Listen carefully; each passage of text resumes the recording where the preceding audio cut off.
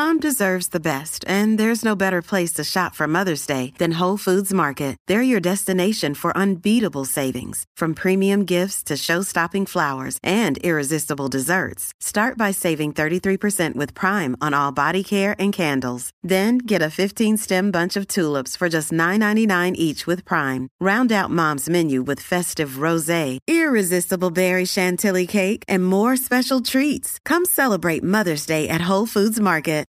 Look, Bumble knows you're exhausted by dating. All the must not take yourself too seriously and 6'1" since that matters. And what do I even say other than hey? Well, that's why they're introducing an all-new Bumble with exciting features to make compatibility easier, starting the chat better, and dating safer. They've changed, so you don't have to. Download the new Bumble now. Hey gang, thanks for joining us at Marriage Therapy Radio. I'm here with Laura. We have a special guest today, mostly because of a question we got from a listener. I'm going to play that question for you right now, and then we'll hear from Bob Navarra, who is one of my favorite therapists in the Gottman Network and who is brilliant in the area of addiction and recovery. Hi, Zach and Laura. I was just wondering if you have any episodes where you talk about alcohol abuse, and how that affects the marriage and how you can move forward with good communication when there might be some alcohol abuse involved. Thank you. Bye. So, yeah, there you have it. Here comes Bob Navarra. Stick around. Hey, everybody. So this is it. We're here with Laura, who's always... I'm here. Yeah. Thanks for coming back. Yeah. You've been on the road and moving across the world and all that stuff. But it's been bonkers. It really has been. And we're here together with Bob Navarra, who is a therapist out of, what is it, Santa Monica? No, San Carlos, California. San Carlos, California. In the right state. Yeah. Yeah. Cool. Bob, why don't you tell us a little bit about who you are? Because we obviously know you, but our people don't. Okay. I'm sorry, Zach, but that's confidential. I can't say any information. Yeah. Oh, this is about me. I guess I can do that. All right. Yeah, I'm a therapist, certified Gottman therapist, master trainer. I'm in that category. And I specialize in working in addiction treatment. And I've been doing this a long time. I've been in practice for 35 years, actually. That's insane. It is insane. It is. And the last... I was listening to Ray Romano on a comedy set the other day, and he was back in the club that he kind of grew up in, and he was talking to the audience, and he was like, I have been working in this club longer than you've been alive. Like I've been doing this stuff, this comedy gig in this space. It was really fascinating to hear him put some perspective on it like that. Yeah, I can relate to that. Yeah. Hey, I have a question, Bob, because I don't know this, but what got you into working in addiction recovery and working with couples? Was it like which came first, or did you evolve into addiction? It evolved, actually. I was in practice for about 5 years.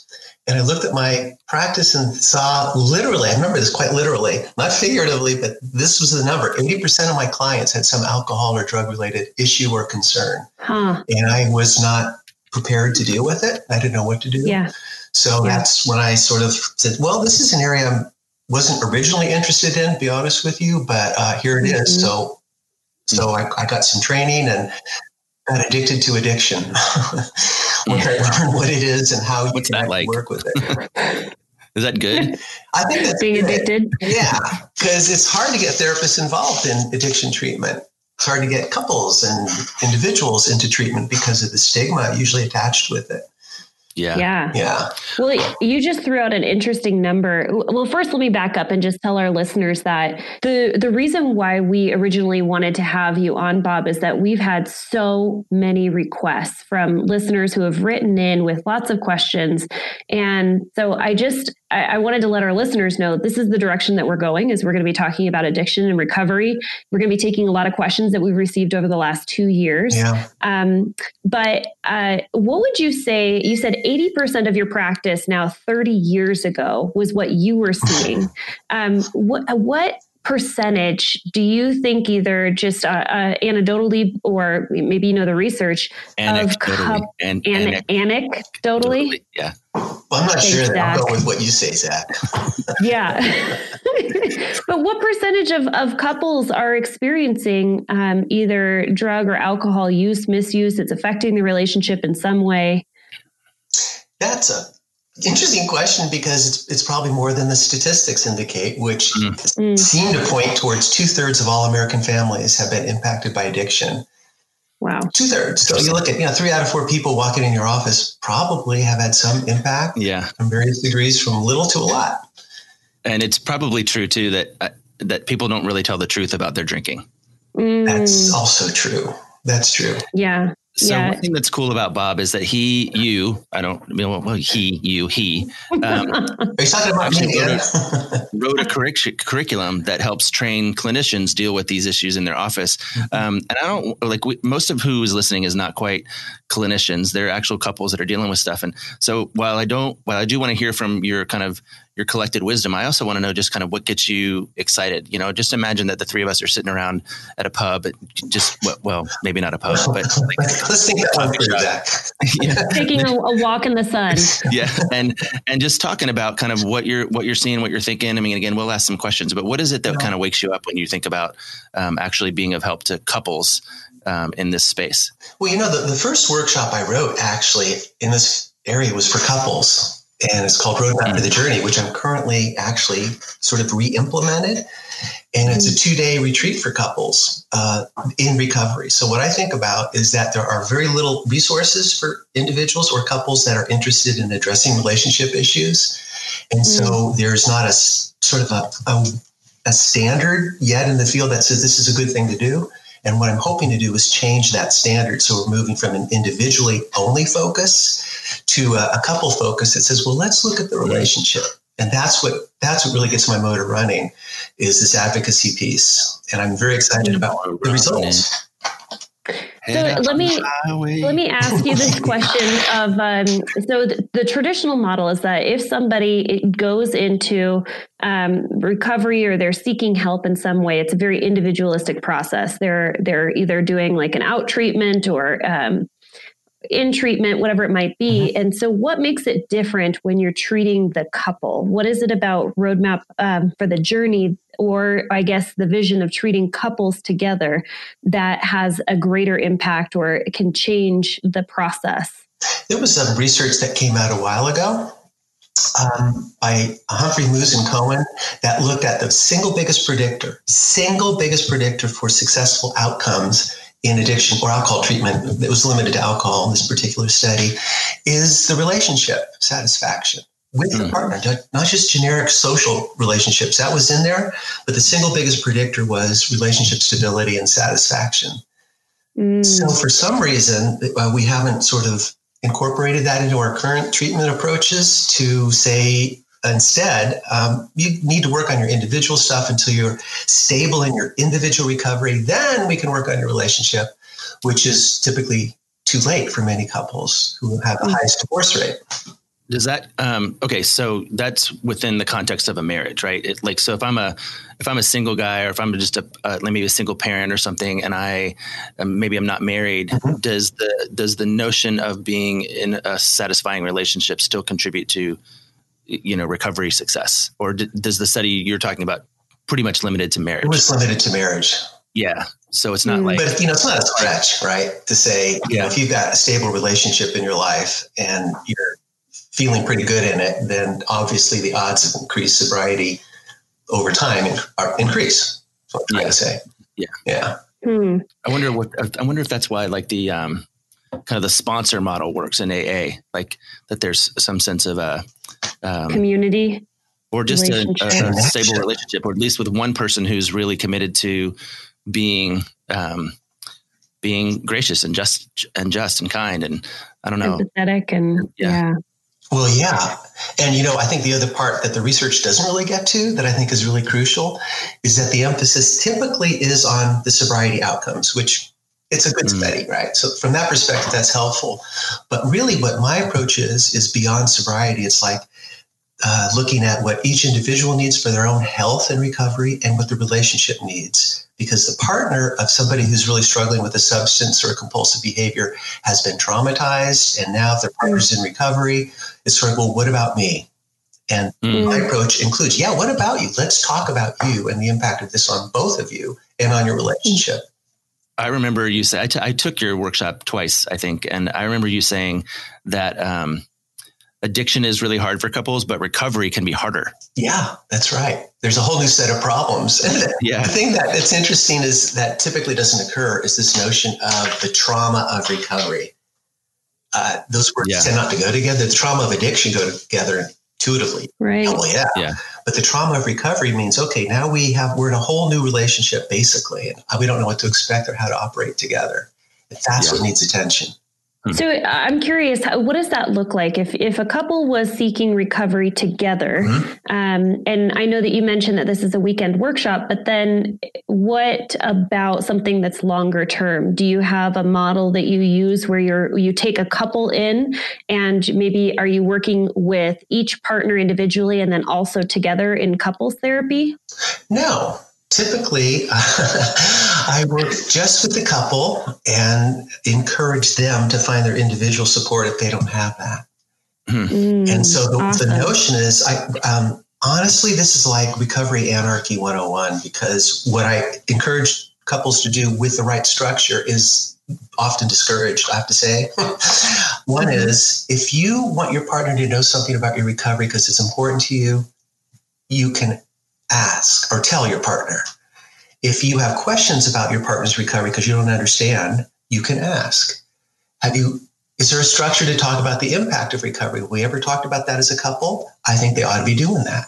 So those are three rules that typically are not encouraged in individual support programs. Really? Yeah. Okay. Yeah. I must be lucky because the only training that I have received is your training.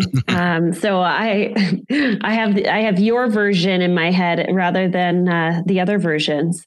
I have a question for you that came in from our listeners. What do you do when one partner is unwilling to seek help and the other partner is really encouraging them to seek help? And probably it's going to be the person dragging their feet is the one who has misuse or issues around alcohol or substance use, whatever it might be. So what do you do? That's a listener question. Yeah, that's a good question. So, and I want to reframe it just for a second, because the experience I'm having is that it's not a partner encouraging someone to seek help. It's almost like them demanding or requiring that they seek help. It's not necessarily this gentle love. It's more like this exasperated, exasperation. It's the kind. Yes. Yeah. Followed quickly by despair and fear and hopelessness, right? The trio there. So I'm thinking it actually does work both ways, though. Because I'll try to answer the question. For the person actually in recovery, sometimes their partner isn't, meaning person in recovery from an addictive disorder of some kind, whether it's behavioral or substance. Sometimes they get it. It's like, wow, I need to really change my life and how we do things. And the partner saying, hey, this is your problem. I'm not the one that's drinking or using Coke or whatever. And it's not seen as a relationship issue. Right. So I'm thinking in either case, it's important for the partner who's concerned to say something like, when I see this or these experiences, and then kind of name specifically, when you came home late last night, you said you'd be home at 10 and it was past midnight. I really worry. I struggle with the impact that alcohol is having on you and on me. And I would like it if we could do something about it. And then the partner says, I don't have a problem. Then you're overreacting. You're right. There's that. I'm not your alcoholic father. All the things in the defensive reactions can kick in. So the bind, I know for the partner in those circumstances to say, well, I can't force you, but doesn't mean I have to be silent either, and I can't nag you into this. I think optimally, all you can do is say, once again, I'm hurt I'm concerned, I'm angry, I'm frustrated. I'm just letting you know. And so that it doesn't go underground, when issues go underground and we can't talk about it or name it even, maybe we can't talk about it. But if I can't even name it, then that feels like it has power. I think that I worry about. Yeah. Boy, I really like the idea, because oftentimes we find that there's really just one partner that wants to seek help. And this is just in general in our practice. Yeah. That when people come to see us, I like to ask which one of you made the appointment and which one of you is just showing up for your partner because they asked. Mm-hmm. And I like the idea that you're coming together and you're saying, we're doing this together. This is our journey that we are taking on together. And I think that can really help. That you said there's a stigma in seeking help, and cutting that stigma down, which is something I'm really trying to fight against as a therapist, is breaking the stigma of people seeking help. I like that. Well, I just actually gave the Roadmap retreat at Hazelden Betty Ford a couple of weeks ago. So this is the Minnesota mothership version, right? And so I was talking with Paul Anderson, the director. You hear that, folks? We got the big time. I know. I'm like really impressed. Well, I'm impressed that I was invited. So invited, even better. You didn't even have to go seeking out an appointment. For once. Knock, knock, knock, knock. The treatment programs are not necessarily responding or even returning my phone calls. Hey, that's something I want to suggest you think about. But the thing is, I was talking with Paul Anderson, who's the director of that program. It's a renewal center at my Hazelton campus, right? And he said something like this, it's been 5-7 years since we've had any couple anything. And so he initiated this saying, you know what, this is really important work. And he sat in for most of the workshop. Thank you, Paul. I love you, Paul. And he said, wow, why we are not doing this. So this is something that needs attention. And what's interesting to me is that when I actually say, here's what happens in a workshop like this, oftentimes couples and therapists will go, oh, we're not doing this. Why? And I go, yeah, that's a good question. I don't know. Yeah, that's great. So are they planning on adopting your format, or are they just thinking, okay, the research is important, we need to be involving couples in recovery? What's their plan? Well, I don't know their plan. I'm invited to go back actually Valentine's Day's weekend, however you say that. How do I say that, Zach? Because you know how to say Valentine's Day weekend. Yeah. That's it. Okay. So there. So I'll be back for that weekend. However, I'm collaborating with Santa Clara University and with Butler Research at Hazelton to begin some research that will be reviewed by Butler that might then open the door to Hazelton and other treatment programs to kind of say, what's the before and after? Mm-hmm. So the structure of this is to give them pre-test about relationship satisfaction and some of the stuff that we do as Gottman therapists. Do the workshop, 2 weeks after that, give the follow-up questionnaires, and then 2 months after that, do the follow-up and see if there's a connection between anything. Awesome. Looking at efficacy I love that. Yeah. I have a question. In terms of, we're talking a lot about couples that are in recovery, but if again, we're talking about couples that are still trying to kind of crack the code or curb use, and maybe it's one of them, both of them, who knows, I feel like I heard you say one time, you can't really do couples work when one of the people is still struggling with addiction or abuse. Does that sound right? Or am I active addiction? You said that you're confusing me with an imposter. No, I think it's just the opposite. I think that couples work, actually in the research, it's been found to be more effective to move people into recovery than individual work. Why is that? Because we have partners in a structure to kind of say, so you found the vodka bottle behind the toilet. Let's talk about that. That I might not have heard from the person who left the vodka bottle behind the toilet. Mm-hmm. And so, with the stages of change, we start with this, I don't have a problem, to, all right, maybe there's something there to, well, if I do have a problem, what can I do about it? To, now I'm ready to do something about it. Now I'm ready to maintain that. So it's a process that is actually facilitated with the couples work. Wow. What would you recommend? So if our listeners are listening to this podcast and they're thinking, maybe it's time to see someone, what do they need to be looking out for? Because we oftentimes will tell our listeners, if you're having relationship issues, do not go to a generalist. Go to somebody who is highly specialized as a couples therapist. So what should our listeners be looking for when they're seeking help and they're ready to take that next step, knowing that there is some active addiction or or recovery or whatever they're looking for? What do they need to be looking out for? Here's why I'm laughing. And I shouldn't laugh because this is probably going to sound really bad, but I think most therapists are really undertrained in this. Absolutely. And don't know what to look for or how to help couples sort this through. So if you can find an addiction specialist, that would be good. There are, as you know, listservs that put down people's specialties. And if they're listing addiction legitimately, then they would have a sense about when to be concerned. Because here's what we've learned. Because here's the thing that kind of blew my mind when this statistic came out a couple of years ago. So most people with a substance issue actually don't have an addiction. Most people with a substance-related problem don't even meet the criteria for a use disorder, but it's problematic. So there's that problematic area. Then there's an actual use disorder, which means you're meeting criteria to be diagnosed with mild, moderate, or severe from whatever substance. Then at the severe end, you probably have an addiction. Now, that's different than a use disorder. And this is what blew my mind. So I'm eventually getting to the point. 70% of people who are diagnosed with alcohol use disorder today will not meet that diagnosis in 4 years. So I thought, wait a minute, I thought alcoholism is indelible, like you're stuck in it.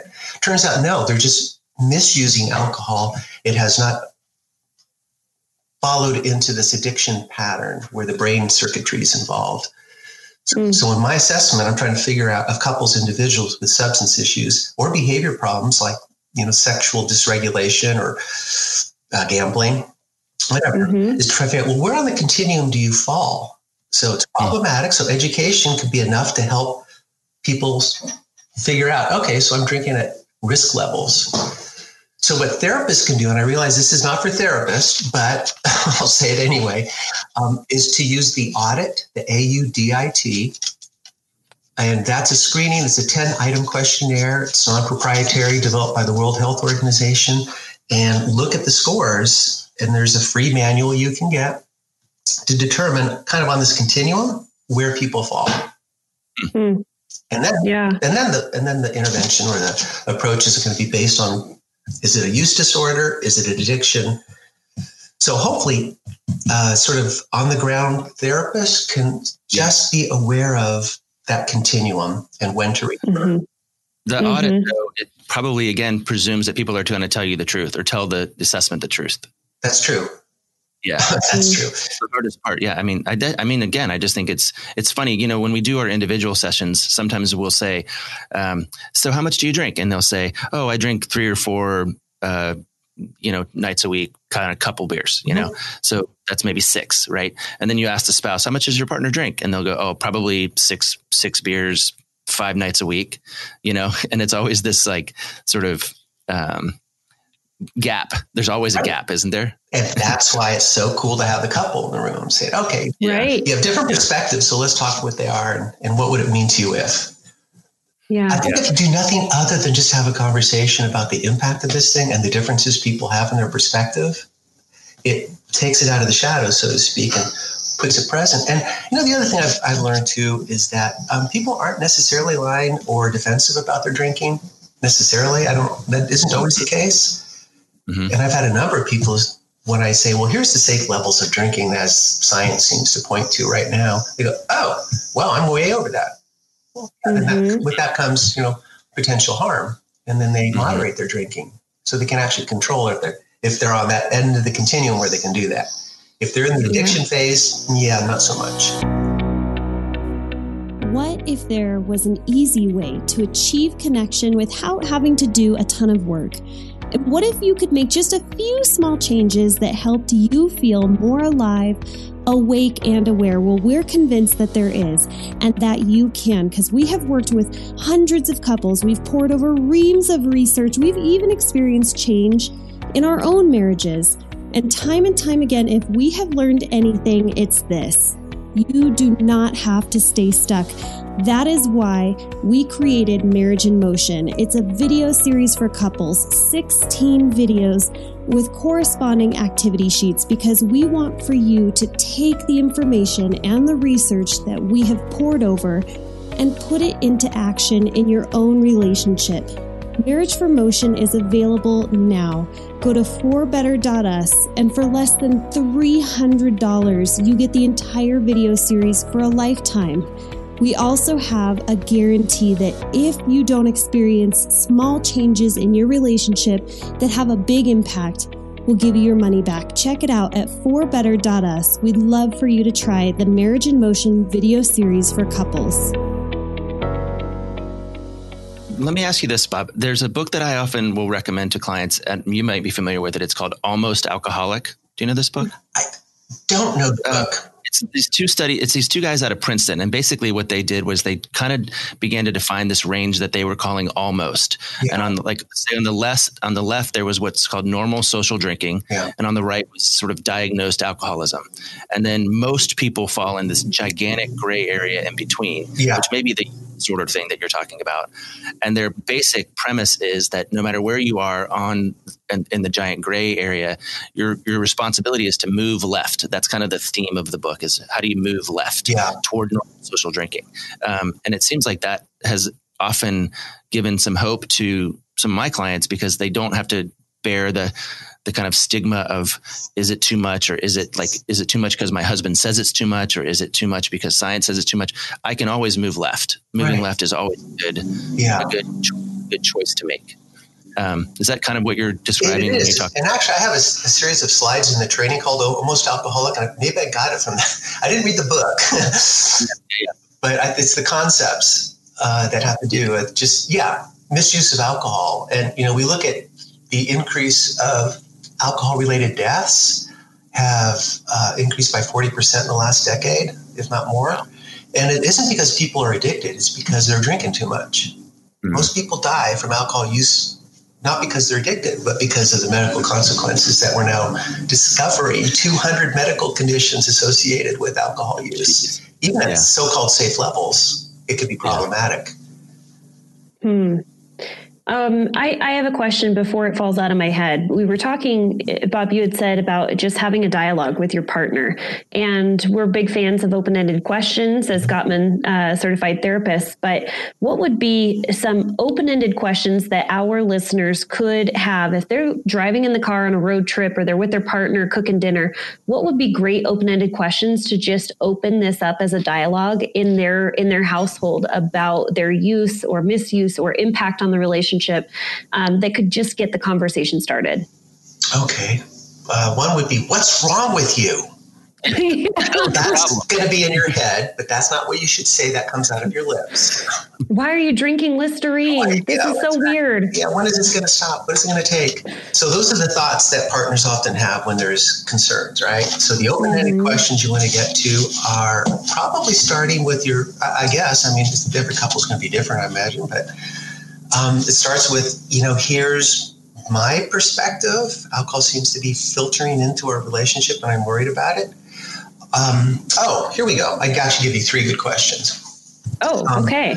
And this is actually part of the training with therapists, but partners can ask the same questions. Like, on a scale of 1 to 10, how concerned are you about your drinking? 10 being the most, 1 being not at all. Yeah. Mm-hmm. I hope this doesn't sound like being a therapist, but how concerned are you? I love that question. In fact, when couple comes in and somebody says, I'm really worried about her drinking and da-da-da-da, and she da-da-da-da, or he, whatever, I'll usually turn to him and go, are you worried about your drinking? Are you concerned about your, how should, because I never want to just pile on with the complainer. I want to make sure that there's some sort of mutual place to begin.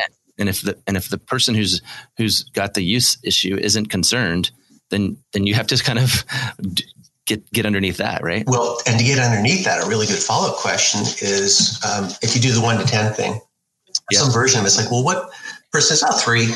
They didn't say 1. Maybe they'll say 3. So what puts it at 3? Right. Mm-hmm. And what would it take to bump it up to 5 or 6? Or down to 2. Or the other way. So you so if you don't want to do that sort of the 1 to 10 thing, if it feels too awkward or something, you just say, too clinical. Yeah. When are you are there times when you're concerned? When have you been concerned? If you've been concerned. Mm-hmm. I like that. One question that I wrote down as I was thinking, I put you on the spot, so I probably should have given you my question first, is do you think that our relationship is negatively impacted by one or both of our use or whatever it might be? How do you think our relationship is impacted by our substance use? And I think that might be an interesting conversation. I've had a lot of couples that have said, we love it. Some couples will say we love to get stoned and have sex and it makes it feel better. I mean, we have a better relationship because of it. Mm-hmm. Or some person might say, when you take a muscle relaxer on a Friday night, you are totally numb to me. And I absolutely hate that you are not present for me or for our kids or whatever it might be. But I think that's a great question to start off with. Is how is our relationship impacted by our use? Yeah, one or both negatively and positively. Yeah. Yeah. And that's a question treatment programs actually ask. Oftentimes they'll have people write out scenarios like, what are the positive aspects of using? What are the negative aspects? Yeah. Yeah. I have another question that came up. This is taking us in a little bit of a different road, but it's more specific to clients and also to people who have written in, which is the boundaries that you play as having adult children who are negatively impacted with their journey, if there is a journey. But there seems to be, especially with some clients that I have seen, it's very difficult to create a healthy boundary between mom and dad and an adult child who might be addicted to meth or heroin or cocaine or whatever it might be. Do you have any support or any guidance that you might be able to give to parents who are struggling with their adult children? Oh, okay. It's off because you're a couples therapist. Well, yeah, but I always think family-wise, relationship-wise, so all of that is important to address. And I think you have to kind of look at resources. I think, one option for if parents are really concerned about their adult children would be to consider doing an intervention. Mm-hmm. And interventions are not the kind like blindsiding people and having them step into a room of family and then feel like, oh my God, what did I step into? I'm not talking about that kind of intervention. There's interventions that have sort of evolved into much more, I would kind of say, humane or relationally oriented. So the technical term would be something like systemic family interventions.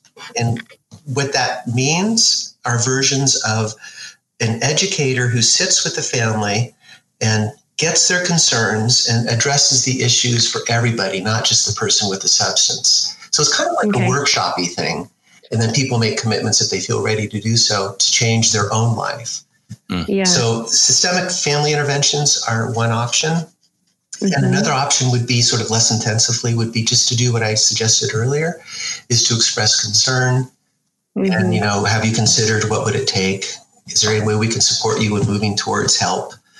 Mm-hmm. And then here's the hard part is, this is not a term I particularly like, but the so-called codependent enabling concept is stepping back from allowing the addiction to go unchecked because you're not taking away the consequences. So it's really, really, really hard for parents who are concerned and love their adult children to not try to fix them. I want to know why you don't particularly like that term codependent, because it's so ingrained in kind of the cultural vernacular. It is. People want to go, well, of course I'm codependent, but free them from that, or rather provide some perspective that maybe would help relax that stigma. I'm really glad you asked me that question, because that's the other thing. Well, we're changing language about addiction. And so if I'm writing an article or an abstract or something, the language for addiction is stay away from the word alcoholic, substance abuser, substance abuse, and use alcohol use disorder, substance use disorder. So language communicates a lot. So if somebody's in a relationship with a partner who has a substance issue, we automatically, it seems, assign them this label of codependent. And that means there's something wrong and sick about your behavior. And I think it could pathologize people in a way that's not that helpful. So a term I want to add is an emerging term I'm starting to see is secondhand harm. All that means is I've been impacted by my partner's use of whatever, and there's negative consequences. And it's not because I'm a pathological person that's drawn to this. It's because addiction creates bad consequences for partners. Mm-hmm. So secondhand harm. And honestly, I also talk about the likelihood even of post-traumatic stress disorder. Mm. So when the partners, let's see, their addicted partner didn't get home by 10 o'clock p.m. when they said they would be after their meeting, and the partner at home floods with all this anxiety and worry, I don't think that's codependent. I think that's post-traumatic stress. Saying, I've been lied to before. This feels really familiar. Maybe she's relapsed.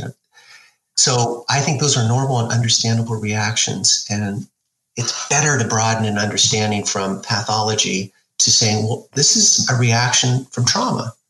And I need to learn to manage my reactions and not step in to try to do things that are unhealthy on the one hand. On the other hand, it's quite understandable why people have these reactions. And I don't think that's pathology. This might sound a little too broad. I'm imagining like these quizzes that you take in Men's Health or Cosmo magazines or any of those crappy magazines that you can spend your 20s flipping through. I've been in Men's Health before. Yeah. Oh, you have been in Men's Health. Yeah. Or my maybe physique was featured in it was definitely but what are some signs or maybe some indicators that someone has a substance use issue, whatever it might be? Okay. So I guess it would start with the role and the role that it plays in the person's life. So if it's working towards being what's called a kind of an organizer in the person's world, and there's negative consequences starting to come back, then I think that's an indication that something's off. Doesn't mean it's addiction, just means, okay, my relationship with this substance is changing. And how do I feel about that? Okay, that's an awesome question to ask yourself. So just as an example, I mean, I joke, but these last 2 months have been absolutely bonkers for me. And I've been on vacation, I've been moving, I have been all over the place. My wine consumption has gone up so dramatically. And the question that I might ask myself is, what is the role of this alcohol in my life right now? Right. Is that a question that, okay. Yeah. How's it working for me? And, the guidelines for this sort of thing are there in place to kind of say, well, for women, and it's different in our binary concept of gender, the guidelines for men and women are different. So with women, we're encouraging, the research is saying probably, no more than 1 drink at a time, no more than 7 in a week. And with wine, that would mean 5 ounces. That's like 5 ounces is an alcohol equivalent of 1 drink. I know my mom's listening. And so I'm just going to out her that when she pours a glass of wine, it goes all the way to the top. And I have to remind her that that's a 12-ounce glass. And so there might be a couple of drinks plus. That's two glasses right there, Mom, even though it fits in 1 wine glass. Something like that. Okay. So 1 at a time and no more than 7 a week. What is it for men? For men, it's just so unfair. For men, it's the guidelines are saying probably, no more than 2 in a drinking occasion. The official guideline, well, I'll finish that thought, and no more than 14 in a week. It is grossly unfair. But the reason is that female bodies tend to process alcohol differently. So the enzyme that breaks alcohol down is less efficient in women. There's less water typically in a woman's body than a man, so there's less dilution, and the fat to muscle ratio tends to be different, so that alters metabolism. So if men and women have at the same weight, same amount of food in their belly, and drink the same amount of alcohol, her blood alcohol concentration will be higher. Yeah. Period. Most likely. Okay. What might be some other questions that people can ask themselves to see if maybe maybe they might have an issue with substances? I like thinking about it too. Sorry, Bob, to cut you off, but I like thinking about it too, not just as literally as a relationship. If you were in a relationship with this guy named Al, and he took your money and he made you feel like shit, and he made you late for work. And he got in between you and your wife, and sometimes he was cool to hang out with, and he was nice, and you enjoyed being near him, but mostly he just made you feel groggy and stupid, would you stay in a relationship with this guy? You know?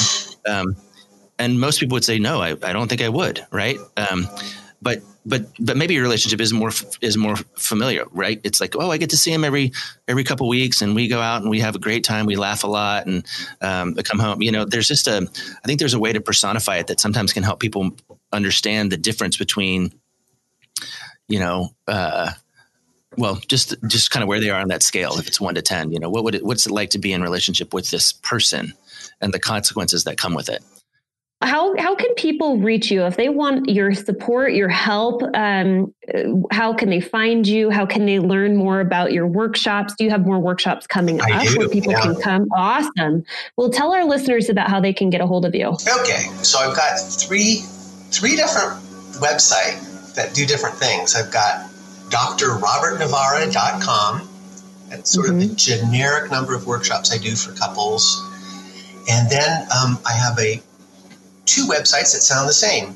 couplerecovery.org, which is information and resources. And a new one I plan to be launching next week, couplerecovery.com, which will be online videos for therapists and for couples. So it'll be training for therapists who want to learn about addiction and how to do assessments, and then just resources for couples of how to develop a couple recovery. That's amazing. Awesome. Yeah, that's really great. So those are your three websites. And then just our listeners know that we will do a virtual therapy with those that we're licensed. Do you ever meet with couples? Oh, gosh, that's an interesting question, actually. Do you ever meet with couples virtually? Virtually, no. Well, actually, that's not true. Yes, I do. I did a marathon session with a couple recently, and did a follow-up session. So marathon, I met with them for 15 hours, right? And then did a follow-up session online. Mm-hmm. And I offer actually marathon therapy and workshops out of my office. So Roadmap for the Journey is now going to be available maybe bi-monthly, limited to 3 couples. Wow. And just very cool. Wow. San Carlos. Yeah. It's like Santa Clara, but it's San Carlos. Yeah. Well, thank you so much, Bob. I hope that we can generate some traffic for you, but also mostly just some good perspective for these couples out there that are asking these questions on the regular. There's a lot of information out there that can be really, really helpful. And now that we're ending, the gardener's stopping. So we're all queued up together, apparently. Yeah, we are. Oh, I do have one more question, Bob, before you go. So, Zach, you had mentioned the book, Almost Alcoholic. We love giving resources to our couples. Do you have any books or authors or anything, I guess, other than your websites that you would recommend? If you're interested in learning more, go to this website, read this book, listen to this podcast, whatever it might be. Well, as a website that could be really full of information is the National Institute for Alcohol Abuse and Addiction, or alcoholism. It's NIAAA. Okay. And that sounds really techie, but really it's got really good resources, both for counselors and for couples, just to understand a lot more about alcohol. And then the National Institute for Drug Abuse is not NIDA.org. It's got something else. But if you look up National Institute for Drug Abuse, that also is another really, really good resource just to get information on different substances and resources that are available. Yeah, cool. I've got 2, which actually come from my clients who have. I've had multiple people recommend a book called Sober Curious, which is just it's just an opportunity to kind of explore what does it mean to think about being being sober, basically sober curious. And then the other one is called The Naked Mind. It's by a woman named Annie Grace, who is really kind of the champion, at least the online champion for alcohol-free living. And so she's got a couple of books, but also an online presence that is usually supported by community and, Facebook and videos and that sort of thing. So if indeed people are looking for different resources, those are a few. Cool. Yeah. All right. Well, thank you. Thank you so much for joining us. Okie doke, guys. Thank you so much. See you next time. Thanks, Bob. Alrighty. Thanks so much for listening to this episode of Marriage Therapy Radio. In case you're interested, Bob Navarra is available. He gave you his 3 separate websites. I did want to reiterate the 3 books that were mentioned as far as Zach's perspective, but it's called The Naked Mind, Almost Alcoholic, and Sober Curious are the 3 books he recommended. Thank you so much for listening. Thank you for all of your time and attention, making your relationship better today than it was yesterday.